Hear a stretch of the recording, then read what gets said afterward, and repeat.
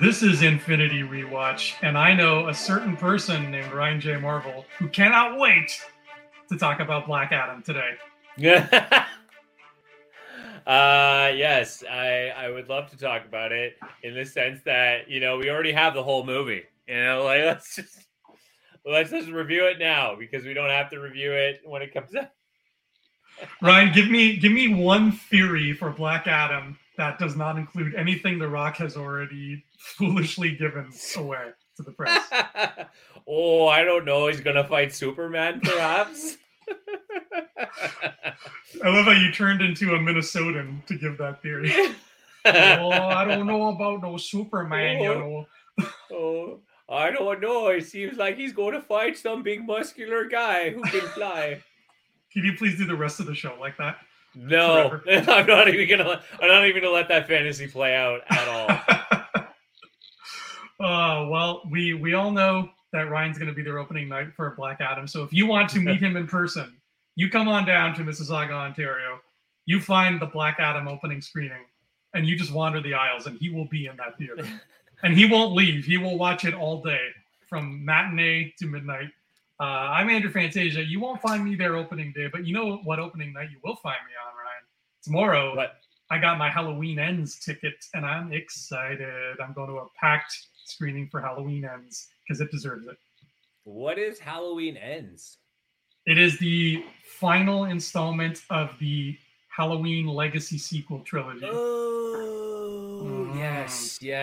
Good old Michael Myers there. That's awesome, man. I mean, that should be really exciting. I mean, that's definitely Isabella's neighborhood. She loves the Halloween stuff, loves the horror. Well, don't turn around because Michael Myers is right behind you. I don't want to freak you out. Just pretend he's not there. Yeah. I can't remember who said this, but it's like, half the battles in like horror movies is you just continue sleeping. Like, I'm sure if you just continue like not paying attention, like, I don't think the murder is really going to get you because they really want you to turn and scream and be like, oh, and like, but if you just keep on not paying attention to them, they'll be like, hey, look at me. Give me attention. I would agree for the most part. Yeah, I would agree for the most part, but Freddy Krueger will get you in your sleep. And that's true. If Halloween 2 taught me anything, it's that Myers stabs what he thinks is Laurie Strode, and it ends up being just a pile of pillows. Spoilers. So he wasn't waiting for no turnaround. Myers is... That's true. But he's slow. He doesn't run. He is very slow. He's slowly lifting the knife behind you as we speak. I say by the end of the podcast, you'll still have a little bit of a chance to get away. Yeah, that's fair. I'm pretty quick on my feet, but you're a spry man. But when it comes to Mike Myers, and if he were to attack me, he wouldn't like me when I'm angry. So, which cues us to the wonderful finale that was the She-Hulk finale, full circle, and I have to say that was one of the best kickoffs of an episode to this day. I had so much fun. Are you talking about the 70s kickoff, the opening thing? That was so fun. That was so fun. I am such a fan of 70s television that I want a whole season where She-Hulk gets that treatment. Like, that is the entire show, is just a 70s treatment of She-Hulk, complete with the music, complete with that wonderful, awkward moment where she's just standing there posing next to Bruce, and she says, "You won't like me when I'm angry," or "You will like me when I'm angry," or something. She says her line, her angry line. And they linger on them for a bit too long, and Bruce is just awkwardly looking for a place to turn his head. They nailed, not since that moment in Spider-Man Homecoming, where the dude who's with Betty Brant is like, "You want to go to the dance?" She's like, "No," and he goes, "Okay." And he just slowly turns towards the camera. And not since that moment have we had a more perfect representation of awkward on-camera behavior in the MCU. I mean, clearly, if they want to learn how that works, they can just watch me on this show. But they don't need to, because they've been watching the 70s. They've been watching high school kids doing their video announcements, and they nail it. Absolutely. I love the first skit where she's like, "Don't make me angry. You wouldn't like me when I'm angry. Like just that whole sequence. And it's funny too, because there's a lot of layers of genius in this. First of all, the machine that she uses is the Edward Norton machine that turns Edward Norton Hulk into the Hulk. Is it really? Yeah, it's the same chair that, points up and you get the little target reticle on him. And obviously the transformation into the more muscular actor, that's definitely the call it to Luke Ferrigno. Yeah. But fun fact, they did try a real life She-Hulk show. There was a pilot that was made, and they did the same thing. So there's a lot of layers of like, classic themes there. And yeah, I couldn't agree more. But what's funny is, I mean, this is one of those things where it was lovely that they did it. I think they gave you just enough to appreciate it. And like, yeah, of course, maybe like you said, you would like a season like that. But truth be told, it was just fun. It was just fun enough as it was, right? Like, it was just really fun. And I love that. She's like, I love how 70s it was. She's like, don't make me angry. You wouldn't like me when I'm angry. And you're right. Like, Banner just says this whole, like, like that kind of thing. So it was really cool. And then I love that it was a dream sequence. And of course, it was very clever. I got to say, like, when Marvel flexes their comedy, they really can hit it home really well. Yes, they can. And the whole thing about the aspect of how, because it would be a 70s show and CGI doesn't exist, they would get a larger, more muscular actor to play She-Hulk. It reminded me of something that perfectly wraps up on what you just said about how their comedy is always on point, about how, like, however long ago it was before we knew Tatiana was going to be Jen, a lot of people were standing on the hill waving the flag of Gina Carano and saying she would make a perfect She-Hulk. And while the controversy notwithstanding, right? Yeah. Obviously, let's get that out of the way. Controversy notwithstanding, looking at Gina Carano, she looks like She-Hulk 1,000%. You just slap green paint on her and that's She-Hulk. However, ever since the first episode of the show aired, it became really apparent there's no way, knowing what we know about her acting chops, there's no way Gina Carano could have pulled off the humor that this show needed. She just doesn't have that. That's not part of her repertoire. We saw that in Mandalorian. She's got a very limited range. So I think that this 70s thing reinforced that idea of, like, imagine if we had to live in that world where we needed a bodybuilder to play She-Hulk, but the bodybuilder couldn't really act because they were just a bodybuilder. And we get these two very different performances, and how awful that would be and what a weird taste that would leave in our mouths. So the fact that this was a comedy show, I'm so glad it came out at a time where we didn't have to worry about that problem. And we can have somebody as talented as Miss Maslany giving us all she's got, whether she's Jen or whether she's Green. Absolutely. First of all, going back to the casting announcement that was finding out that Tatiana Maslany was going to play She-Hulk, Jennifer Walters. As much as I agree with you visually, like Gina Carano, controversy notwithstanding, but like, she would have been a good choice, yes. But you're right. Like, when you look at She-Hulk the comics, and I think this was Marvel's biggest challenge, was when you look at She-Hulk the comics, comedy is embedded within the comic run through and through, and she's a fun character to watch. But to be fair, like, if you look at her ensemble stuff, it's only later that they really kind of figure her out. But like, earlier on, if you look at her early Avenger stuff, she has some moments, but like, there's still some weird stuff going on there. So yeah, really, Tatiana, one thing I love is, like, for someone whose career is known for like Orphan Black, which she's, doesn't do a lot of ensemble moments because it's really just like her dealing with herself. She crushed this. Like, there's not one scene with another partner where she doesn't like the part, like, both of them equally are not stealing the show. Like, each one is one-upping each other, but it ends in a tie because, like, she sets this tone that's so fun. and it really kind of makes all the characters fit into place with their humor so well. Like I was worried about Emil Blonsky and the humor they started using with him, but every scene that he has with Tatiana, it's perfect. It's so fun. That's a great point that I didn't even think of, man, because it's like I have I've never read a She-Hulk comic. I wish I had, but I've read a bunch of Deadpool comics, and they are very similar. So I'm going to use them as an example here.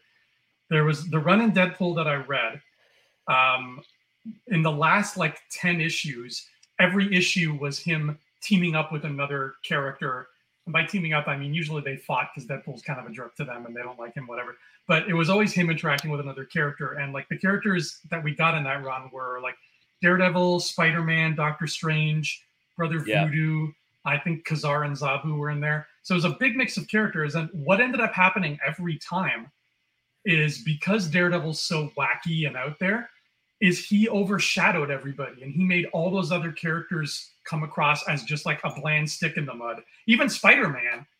And like, you have to try to make Spider-Man come across as bland. But when he's there talking with Deadpool, he became like this weird little Boy Scout who's like, oh no, there's trouble on that bridge. Wow, you sure are a crazy man, Deadpool. And like, it became too much of like, we need this person to be the straight man because Deadpool never can be. But then along comes this show. And like you said, Jennifer is a crazy, wild, out there character because that's what she is. She's never going to be the straight woman in a situation. But she keeps getting paired up with all these wacky characters like Madison, like Abomination. And there's always that give and take. You never feel like one is being overshadowed by the other. You never feel like one is more boring than the other. It just becomes this beautiful thing, especially like just her chemistry with her friend, her wacky friend, whose name I keep forgetting. I just know Ginger Gonzaga is the actress who plays her. So I just Nikki? Ginger. Nikki, thank you. So Jen and Nikki, like you never feel like Nikki is the boring sidekick. And you also never feel like Nikki is the wacky friend and Jen is the boring, straight-laced main character. It always finds a wonderful balance, which was real hard to do. And I never even thought of it until you just brought that up. Yeah, absolutely. And so it's really fun to see. And of course, there's a lot going on in this show. Actually, if you really break down She-Hulk's story in this, there's a lot of stories going on. There is like you have her, we have the original Hulk, the cousin story. Then we have Titania's story. And then we have, Titania's story. And Titania is a whole other character, my friend. Yeah. And then you have the client story, the rich client guy, whose name escapes me. And then you have the Donnie Blaze. Then you have Wong's story. Then you have Mallory's story. Then you have Leapfrog story. You have Luke Jacobson's story. You have Daredevil story, and you have Emil Blonsky. So you got and then you have her family on top of that. There's so much going on in She-Hulk's story here, and it's like you said, the funny thing about the show that she keeps reminding you, it's her show, and so that's the beauty of this episode is really like. You realize, boom, we're at the finale, and boom, you're looking for this kind of thing because what's funny about it is like, as you kind of jump into it, you're like, man, this is the finale, yet there's still so much going on, and we got this intelligentsia story. So the last episode left us on such a cliffhanger that could have. I feel like they could have done 2 more episodes because you had Damage Control. Essentially pick her up. And then she's already thrown in, arrested. She makes a plea bargain. Mallory gets her a plea bargain. And they give her the gamma suppression thing. And first of all, I thought Banner was the only one that made them. So where did that come from? And I'm like, oh, I guess Banner's coming back. And technically he did, but not till later on. And yeah, like, I guess, like, again, it's her story, so they just kept the momentum going. So then we get into discovering intelligentsia and who the Hulk King is.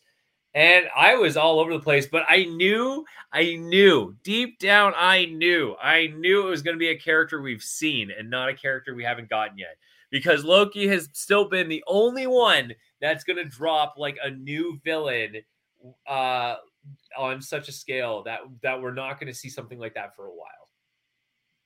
Right, like the Kingpin thing too, like, and that, especially with Kingpin, that was kind of a weaker choice, because it's like, oh man, you've made us wait till the last episode, and now we only have like one 40-minute chunk of story left with this guy.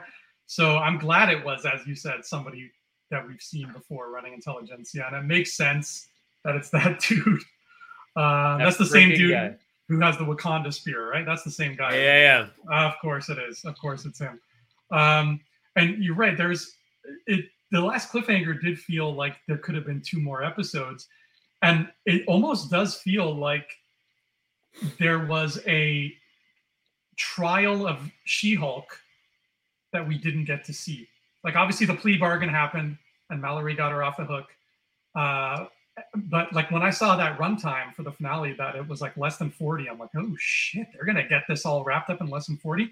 So she got out of that prison situation real fast. And thankfully it got us into the meat of the story. But yeah, it feels like there's a trial in there that we didn't get to see. Well, because the beginning starts so strong. Because the first episode in my mind is still like probably one of the best kickoffs for a character. Like, because She-Hulk got an amazing first episode. Like, and not to say that it got worse as time progressed, it got better, and it just, you wanted to see more. Like, you just want to keep seeing more, and it is scary when you get to a point where you got to start wrapping it up. Like, you know, like you're vibing, you got all this content going, and then they're just like, yo, wrap it up. And then you're like, okay, oh my God, blah, blah, blah, blah, blah, blah, right? Like, that's kind of what it feels like. And so, yeah, it was just weird. But like, in the end, I still don't hate any of the episodes at all. No, me neither. I don't think there's a bad one in the bunch. I wanted to ask your not opinion, but I wanted to ask you what you thought of this. There was a warning, Ryan, a viewer discretion warning, you know, that comes up before the episode starts. And I happened to notice it because it was different and it stood out. And I couldn't find where in the episode this happened. So maybe you can think of it. The warning was intensely suggestive dialogue. I don't know what that is, but I want to. No. Where was that? Yeah, where was that? Intensely suggestive dialogue. Oh, that was the scene where they infiltrate Intelligentsia. Because there's some very opinionated people in that sequence. So that's what they're trying to protect themselves from. Okay. Which is, you know, I mean, what I found was good about it. First of all, what I like what they've done with villains in this story. You addressed it last time, you know, when you talked about how well they've written these entitled characters, like entitled villains, and it's fun to watch.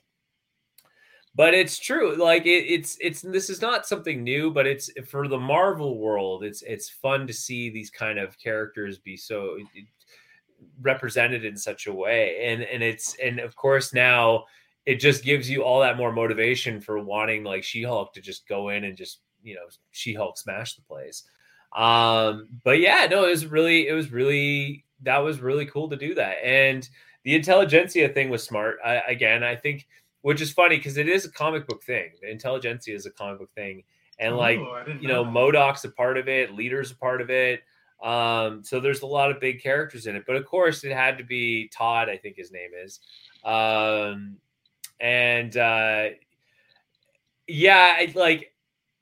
have to say, everyone on the internet is talking about this. But it's so She-Hulk. I love it so much. Where she literally breaks the fourth wall in the most visual way by going to the Disney app, where, you know, I'm not gonna lie, I had a little moment where I'm like, did I push the back button like on my remote to like go back to Disney Plus? Because I'm like, I didn't mean to do that. and then she like narrates through it and kicks the panels and jumps into the Marvel assembled thing. That was fantastic.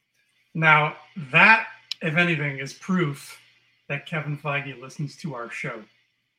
You know why, Ryan? Do you remember why? Because remember, I don't know when this was. This must have been at least a year ago. We had an episode talking about, I think, just characters we wanted to see in the MCU. I remember we recorded it at your apartment. And one of the ones on my list was Mojo. And I brought up, when I was talking about Mojo, I was like, imagine the fourth wall breaking he could do in a Disney Plus show, because he's all about the TV, where we could see him change your dashboard and like pop out of things. Oh, yes, right? Yes. And lo and behold, the moral of the story is, where are my royalties, Marvel? That's the moral of the story. Absolutely. It was fun. It was so good. It almost felt like a roller coaster, like the 3D roller coaster rides where the characters jump out of the screen and like fix something. Yeah. But it was so cool. And you know what? To me, that cemented the moment where I'm like, this is a She-Hulk show. And talking about adaptations, like everyone's still talking about how She-Hulk did this ending. And before any Marvel fan that has read She-Hulk comics, if they have any problem with this is as true as an adaptation as you're going to get. You're not going to get any close. The fact that she broke the Disney Plus screen, jumped in, went to the Marvel office, and went to Kevin Feige, that is She-Hulk. That is what she does. In fact, as she goes to the door where it's the She-Hulk show, and there's a little QR code. If you scan that QR code, they pull the Sensational She-Hulk issue 50, and you can actually, I'm showing it on screen here, you actually get the comic where she breaks the fourth wall, and she actually argues with the writing team. She's wearing a leather jacket, and she looks great in it. Yeah. This is awesome. Oh yeah, no, this is some great art here. Her outfits in this comic are a million times better than what Lucas designed. That guy is full of himself. He is. But okay, I think I have one of the parts here. Here, like right here. She's actually there. She actually is talking to like the writers and like of the comic and everything, and how she has a problem with it. That is wonderful. Yeah. So first of all, Marvel, keep doing this comic book QR code drop, because I love them so much. I love getting those little comic nods there. But and then the whole worshiping Kevin thing, like it was such a good, like what makes it funny is it's not, that's what the beauty of this is. It's not She-Hulk versus Titania or Emil Blonsky. It's She-Hulk versus trolls. That's what this whole thing comes down to, and it's brilliant. This show has been so good at pointing at the real world types of people that I believe to be douchebags, and just saying, hey, you're a douchebag, stop being that way. And like, I mean, I've talked about it before, how we got magicians, how we got lawyers, how we got Instagram people. And now you have a different type that we got here, which is, again, it's somebody who I'm like, oh, why are people like this? And I'm so glad She-Hulk kind of, even though it was a very small moment, she kind of put them in their place, which was that writer's room. And the way people in the industry, if there is somebody who is very well known and or very powerful, like a Kevin Feige, he or she becomes this untouchable godlike force, to the point where if somebody even says, I'd like to see or speak to XYZ, they just get laughed at. It's, you don't speak to Kevin is Kevin. You don't speak to. So I love that, that happened. And She-Hulk just kind of looked at them with disgust and said, like, that is really unhealthy. You are grossing me out. Tell me where the hell Kevin is before I kick your ass.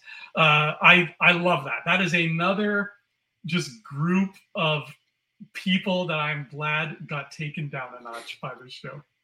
And the other line I actually really love in this is not only your obsession with Kevin is unhealthy, and not only do I love that, and she's also says, "Where is there a written rule that it has to be done that way?" That was one of my favorite lines, because it's such a beautiful call out to adaptations and how important it is to try something different and try to evolve the character, because I love that.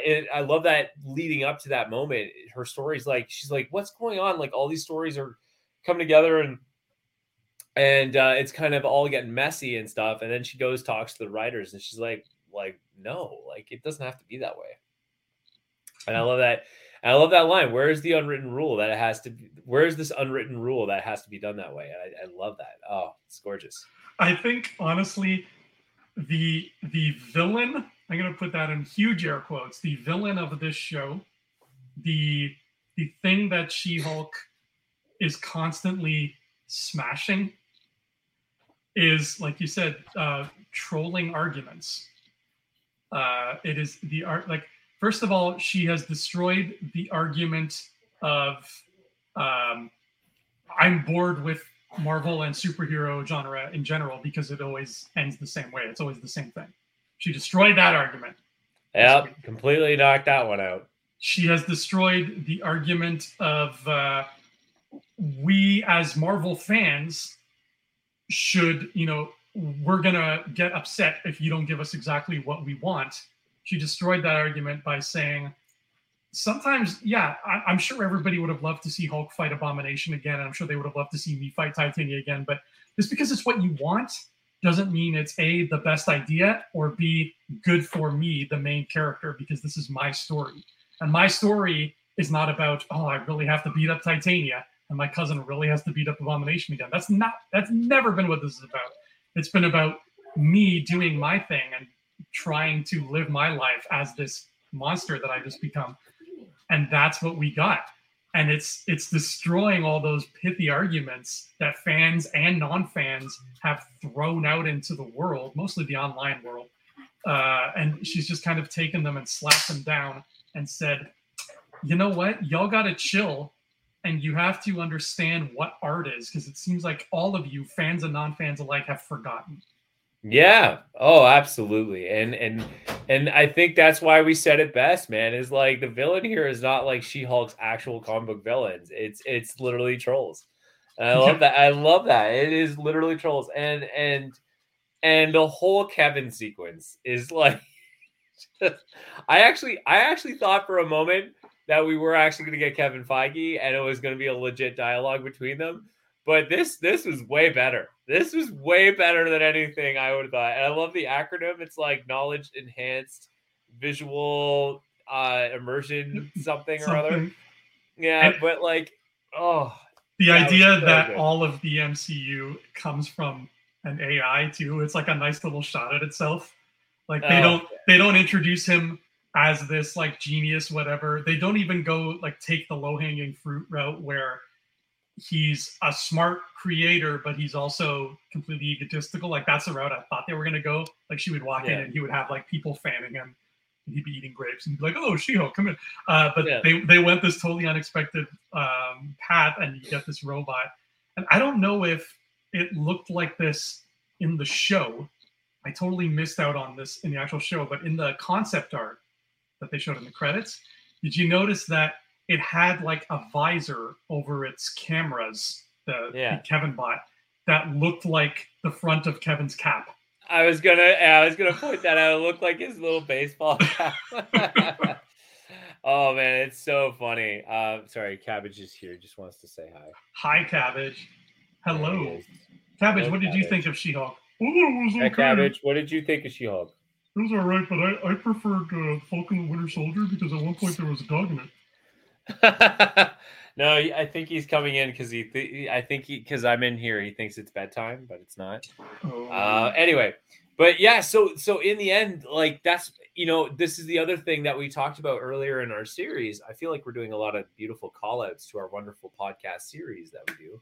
But the other interesting thing is how immersive this show gives the fans like a role to play.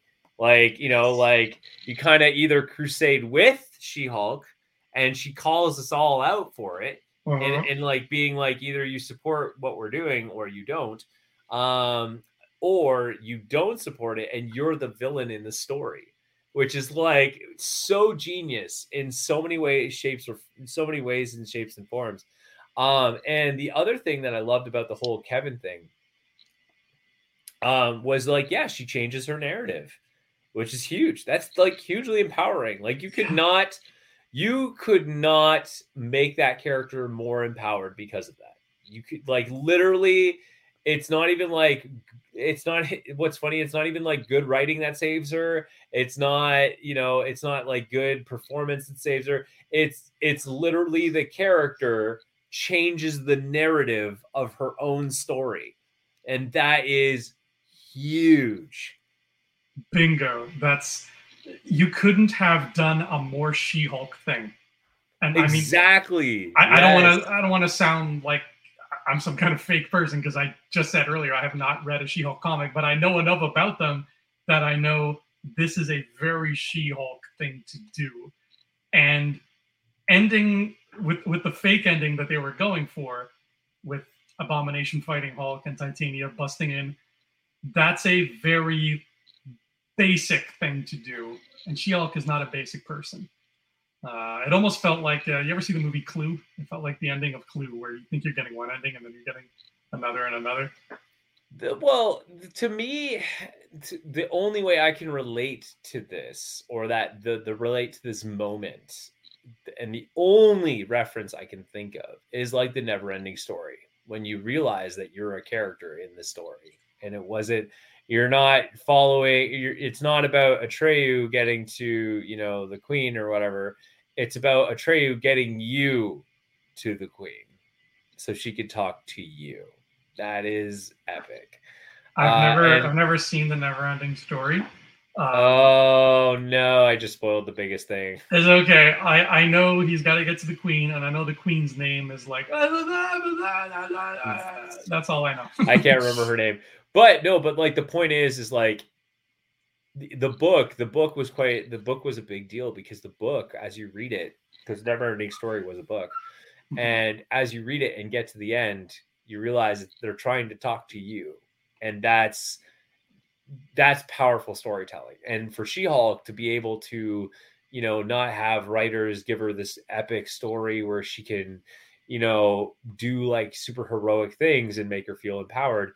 No, she literally has to fight writers and change her story. That is huge. Yes, she's fighting. I saw somebody put it really eloquently today. And I don't even know if they were talking about She-Hulk, but they were talking about online negativity regarding stuff like this, where they said, 99.9% of the time, the person going online saying, I would do this because I know better than the writers, 99.9% of the time, that person does not know better than the writers. And he laid it out in a way. He goes, fans and critics, yes, you are smarter than the producers, but most of the time you are not smarter than the writers who got paid to do these things. And I think that was a beautiful way to put it. Absolutely. Exactly. And that scene's get like this thing's going to be talked about for a while. I'm sure, I'm curious to hear the debates on both sides of like why they thought it was good, and more importantly, why do they think it was bad. But yeah, it was, oh man, it was just beautiful. I couldn't, and I love that too, that she's like, hey, can we do this? Can we do that? And I love that she's like, ooh, can we talk about mutants? And she like thumbs up the thing. Now the other big thing that people talk about from this scene is the moment where she's like, oh, should I transform back in She-Hulk, or do we have budget for that, or like should we wait till I'm off camera and just do it that way? And that was a beautiful jab at the people giving Marvel a hard time about the whole visual effects thing, which is like, oh, we have them all working on another project and you hear like the Wakanda drums. Mhm. I'm like, I was like brilliant, because everyone talks about like, oh, why did the visual effects look, bland and all this stuff. I actually watched a good YouTube video about Marvel's visual effects and how they've gone down over the years is because of the scale of the projects have gotten much bigger. So they tend to, especially if you look at like some of the later, like the end of the last phase, it kind of felt like the visual effects weren't as strong because they were done in more duller gray tones, so to make it a faster visual effects process. And I thought that was really interesting to me. But I also thought that I love that Marvel called it out and said, like, essentially, like, we have all these projects and we're creating all these experiences. But I still think She-Hulk, in terms of visual effects experience, really stood out. Like, it really did a good job. Yeah, I've always had a bad eye for spotting bad effects. Like, an effect has to be real bad before I notice, because I'm just too caught up in the story to care. Right. But the fact that they acknowledge that their effects are lower on this than they are on other things is so, like, obviously these shows take a long time to make, right? They did not make this episode last week. These shows have been cooking for months and months and months, more than a year. So I find it like astonishingly cool how these writers managed to predict week after week what the masses were going to complain about. Yeah. And work that into the following scripts as if these episodes are being made with the speed of something like South Park.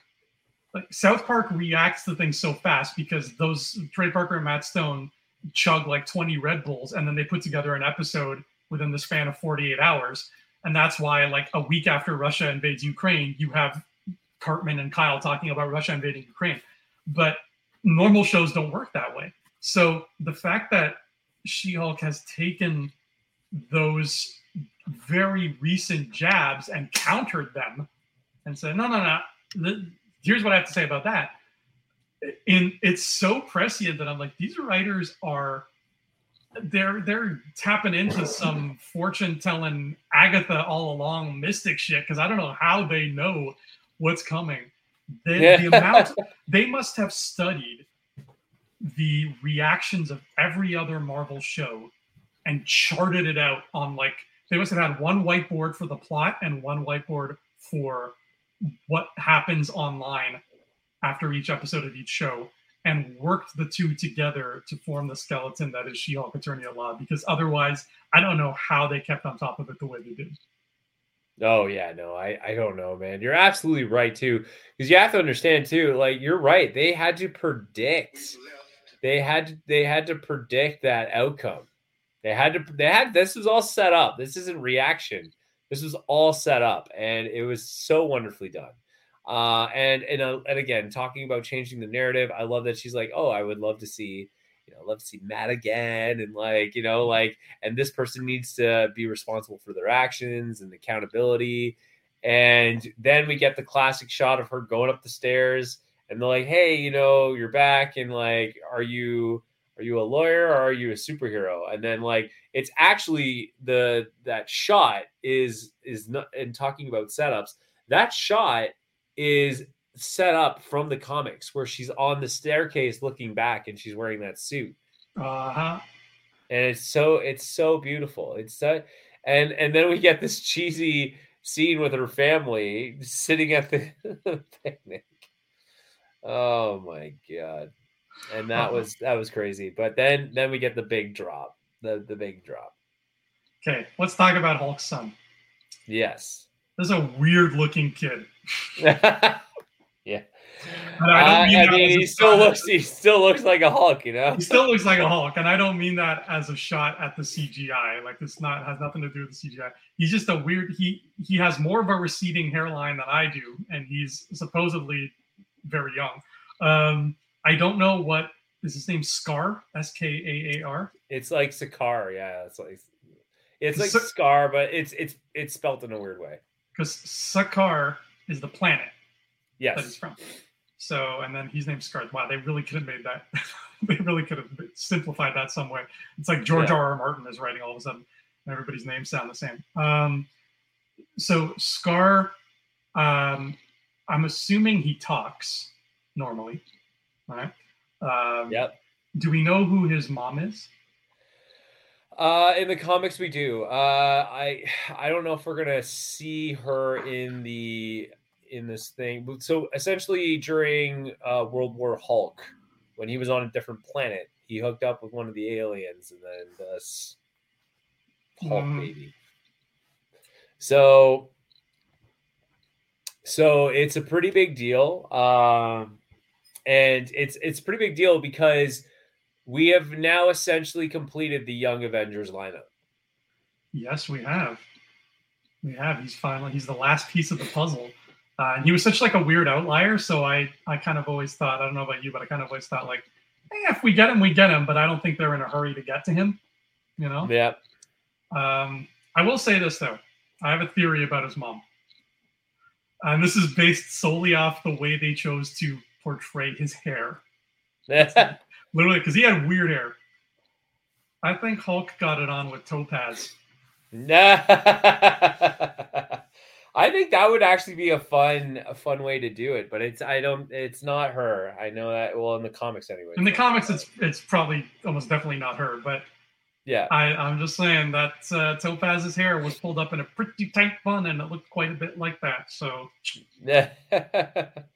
And we know Jeff Goldblum's character was famous for his orgies, so who knows what happened on that ship? Who knows? I mean, he was Hulk for a long time, right? Mm-hmm. Yeah, it's Scar. It's Skaar.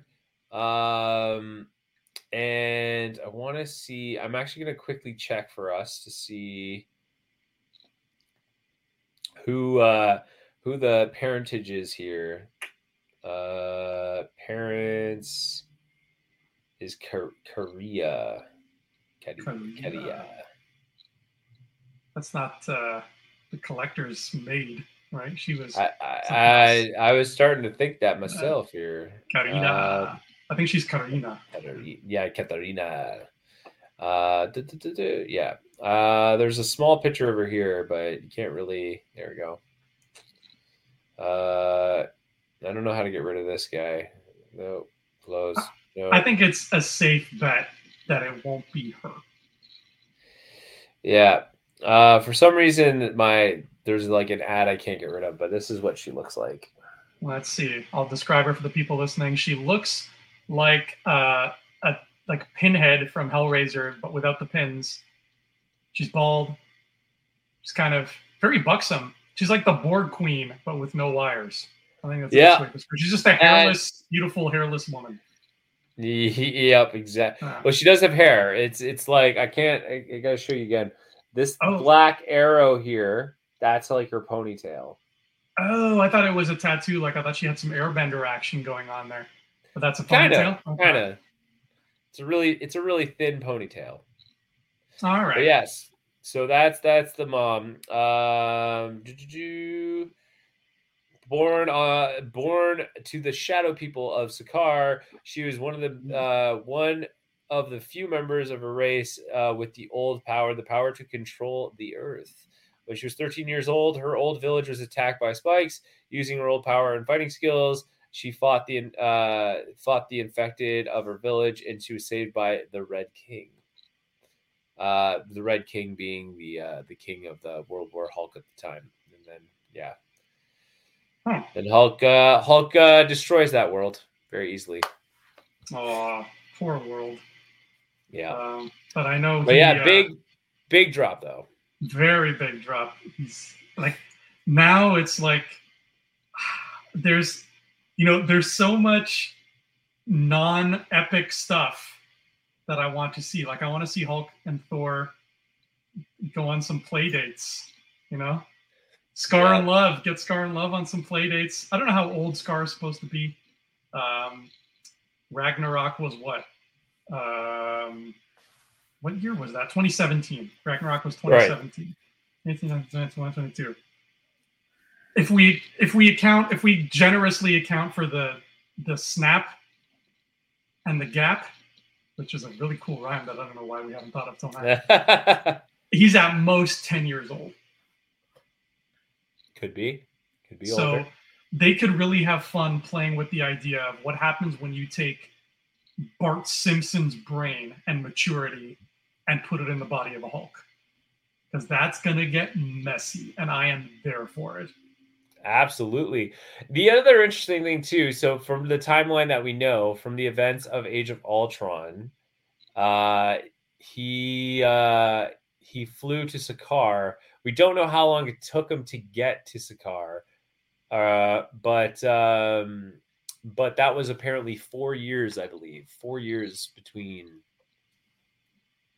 right? Isn't that what you were saying? 4 years? I'm going off when Ragnarok came out. Yeah. Which is... Oh, you're going off based on the movie release. Yeah, because the releases were always up until Endgame, when the jump happens. The movies always took place in whatever year they happened to come out in. So, okay. I'm going based off of that Ragnarok would have taken place in 2017. And if Ultron came out in 15, that gives him 2 years to get to Sakaar, sire this child, and then split. And then 18, 19, or rather just 18, because the beginning of Endgame takes place in 2018. So you have a 5-year gap. So he's 6 years old, maybe closer to 8 because time has passed. But I don't know. That's I don't know if I buy that. I'm sure they're going to tell us they're going to give us more details about it. But as She-Hulk said, it's not important because it's her story. yeah. We don't need to do all this math for Scar, at least not yet. But since this is She-Hulk's story, sorry, go ahead. Mm-hmm. I know, but then I was gonna get into something, but you finish your thought first, then I'll get into mine. Well, I was just gonna ask you, since this is She-Hulk's story, I want to ask you what is the future? What does it have in store for She-Hulk, both in terms of a possible season 2 and in terms of movie appearances, which I don't believe, Kevin. She's getting some. I think she's getting movie appearances for sure. Yeah. I think she proved how well she can play with others, and I think that to Marvel, that's a big deal. Yes. So we're going to definitely see more of that. I think we're very likely to see more of her because she's led a lot of teams in the past as well. Mm-hmm.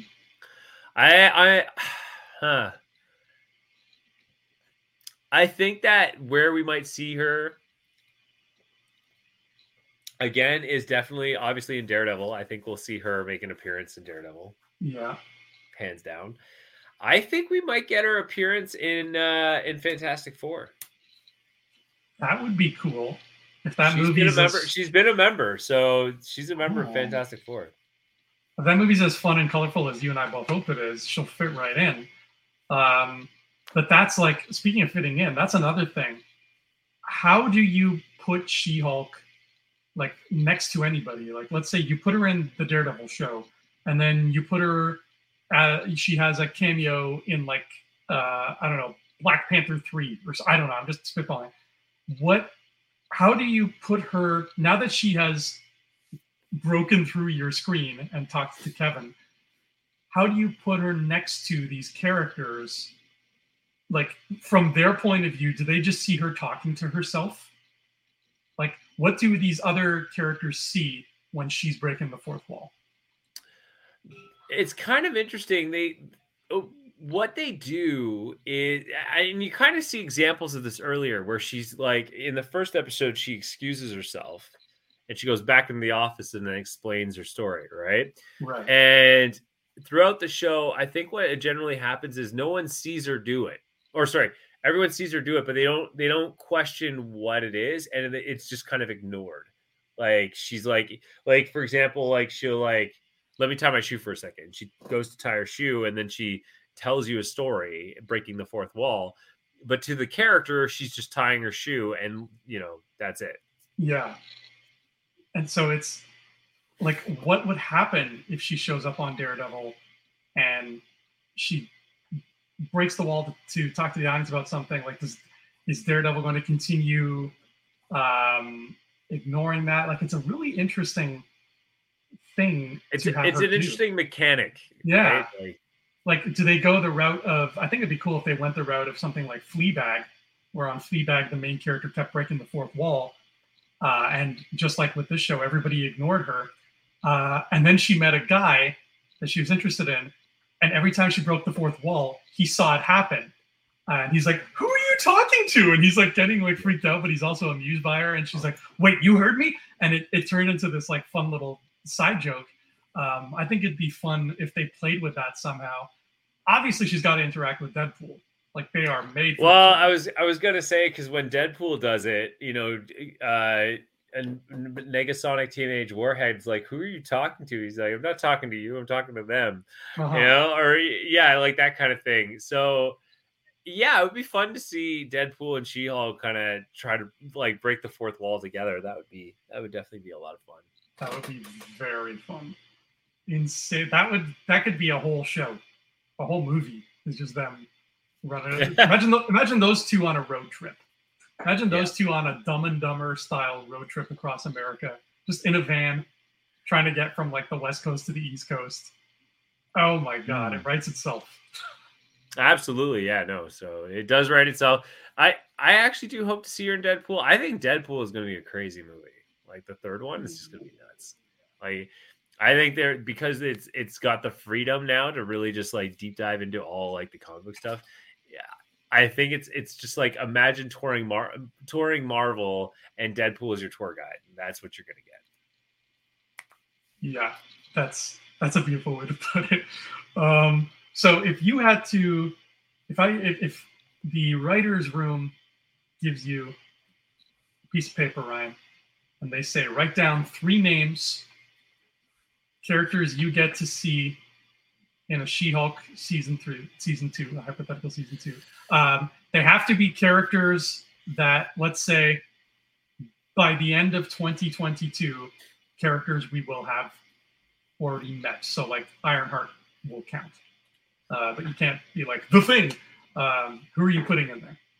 Why couldn't I use The Thing? He was your first guess, wasn't he?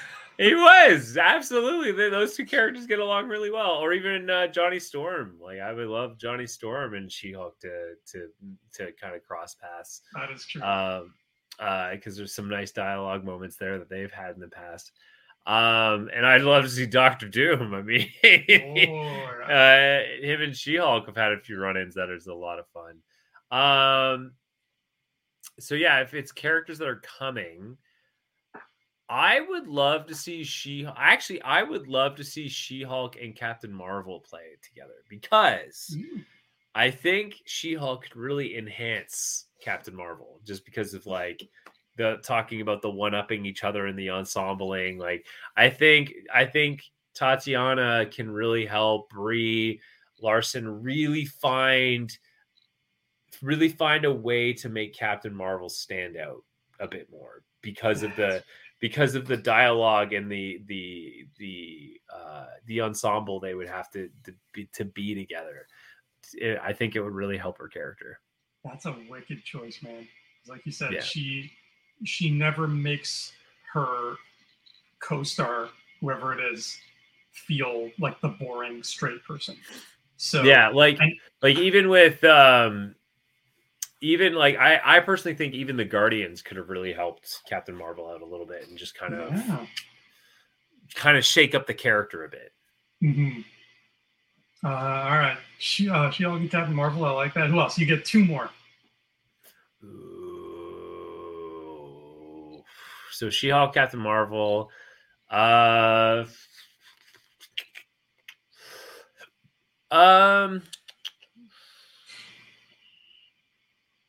would love to see She-Hulk and Man-Thing. I think that would be fun. I like that. Okay. Yeah. Yeah. Because just of how absurd the character is, but the character doesn't talk. So that would make for a fun kind of buddy cop story. And they're both great. Oh man, a perfect third one to end on: She-Hulk and Thor. I think Chris Hemsworth is at a point now where Thor is a really fun character to now really mix around with. I mean, we saw it in Infinity War and Endgame, and we saw with Ragnarok, and even in Love and Thunder. Like, it was just such a joy to watch Thor interact and the humor he brings. I would love to see her and Thor to kind of have a journey together, even if it's like, you know what, if it was a three-way grudge match between She-Hulk, Thor, and Hercules, I think that would be really fun. I thought you were literally going to say a three-way between her, Thor, and Matt Murdock. That's a difference. She loves having a good time. Oh yeah, she does. God bless her. She loves having a good time. And I'll tell you what, I'll give you one that we haven't seen yet. One that we haven't seen. One character we haven't seen yet that you can throw into the mix.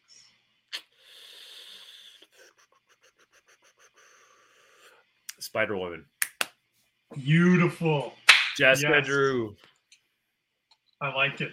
I like it a lot. That's great. Okay, who would I go with? I think she needs to be adapted, by the way, Spider-Woman. She does. I want to see both. I want to see the red and yellow Jessica Drew, and I want to see the black and white Julia Carpenter. I want them both. Who do I want? Okay, I definitely want a big, make it like a special, like you made Werewolf by Night, but like a big hour-long special where it's She-Hulk, Shang-Chi, and Miss Marvel. 3 top-tier Canadian actors going on an adventure, actually going to Canada and fighting Alpha Flight or something. That's what I want. That would be fun. The special's called Marvel, the MCU. So I'll pick Shang-Chi and Miss Marvel because I want that thing to happen. For a third one, I want her to interact with, because she could play well with so many people. That's what's great. I think I'm going to be selfish and say Spider-Man, just because I want to see him again.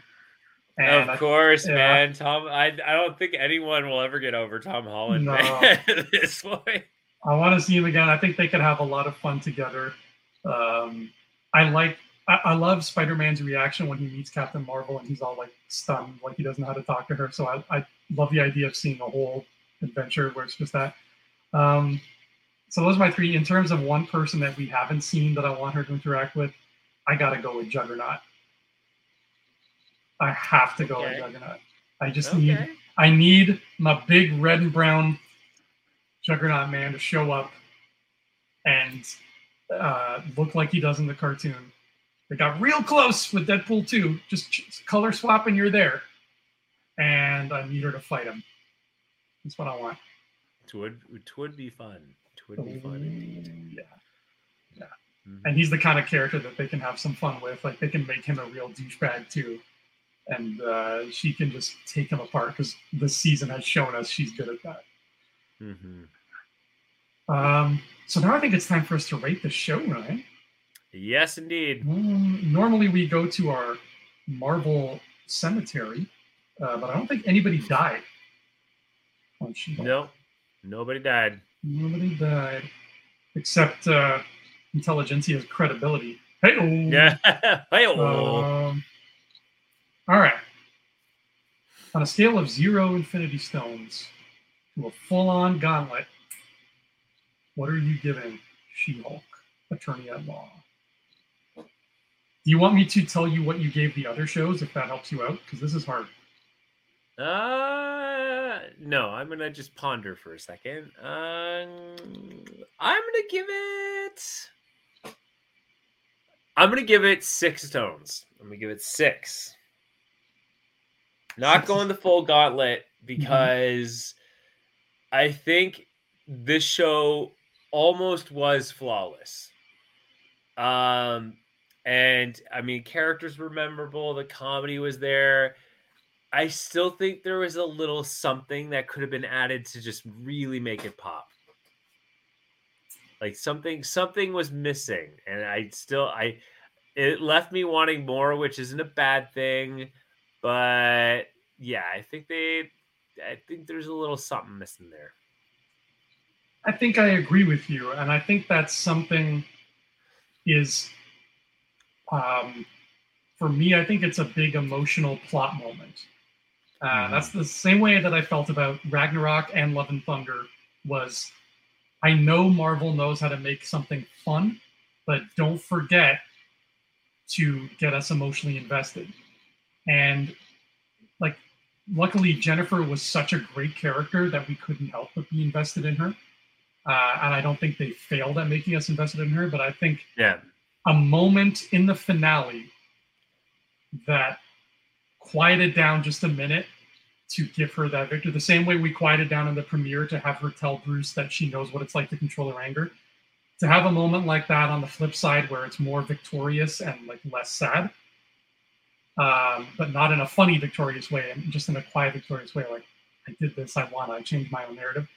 I think that would have benefited the show more. So I'm going to go with 6.5 stones.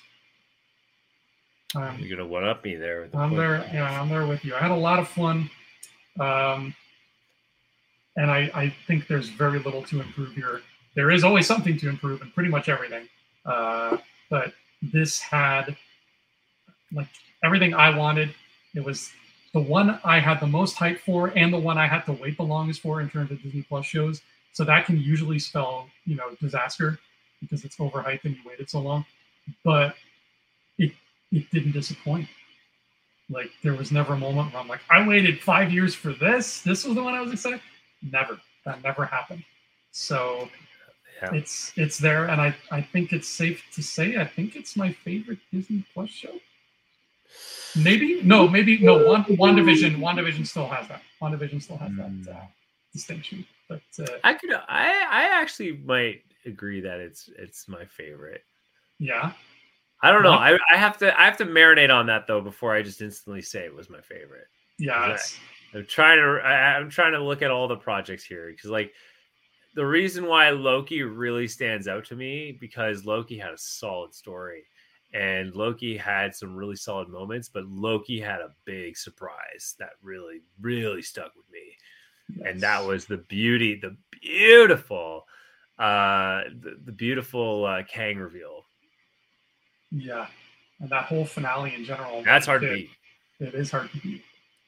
Hopefully they start making tracks on that soon. Loki season 2 still doesn't have a release date. In fact, no series upcoming has a release date. Everything is just 2023 with sort of a question mark at the back of it. So we don't know when we're getting our next show. True. I don't even know what is next. Is it Ironheart? No. What's next?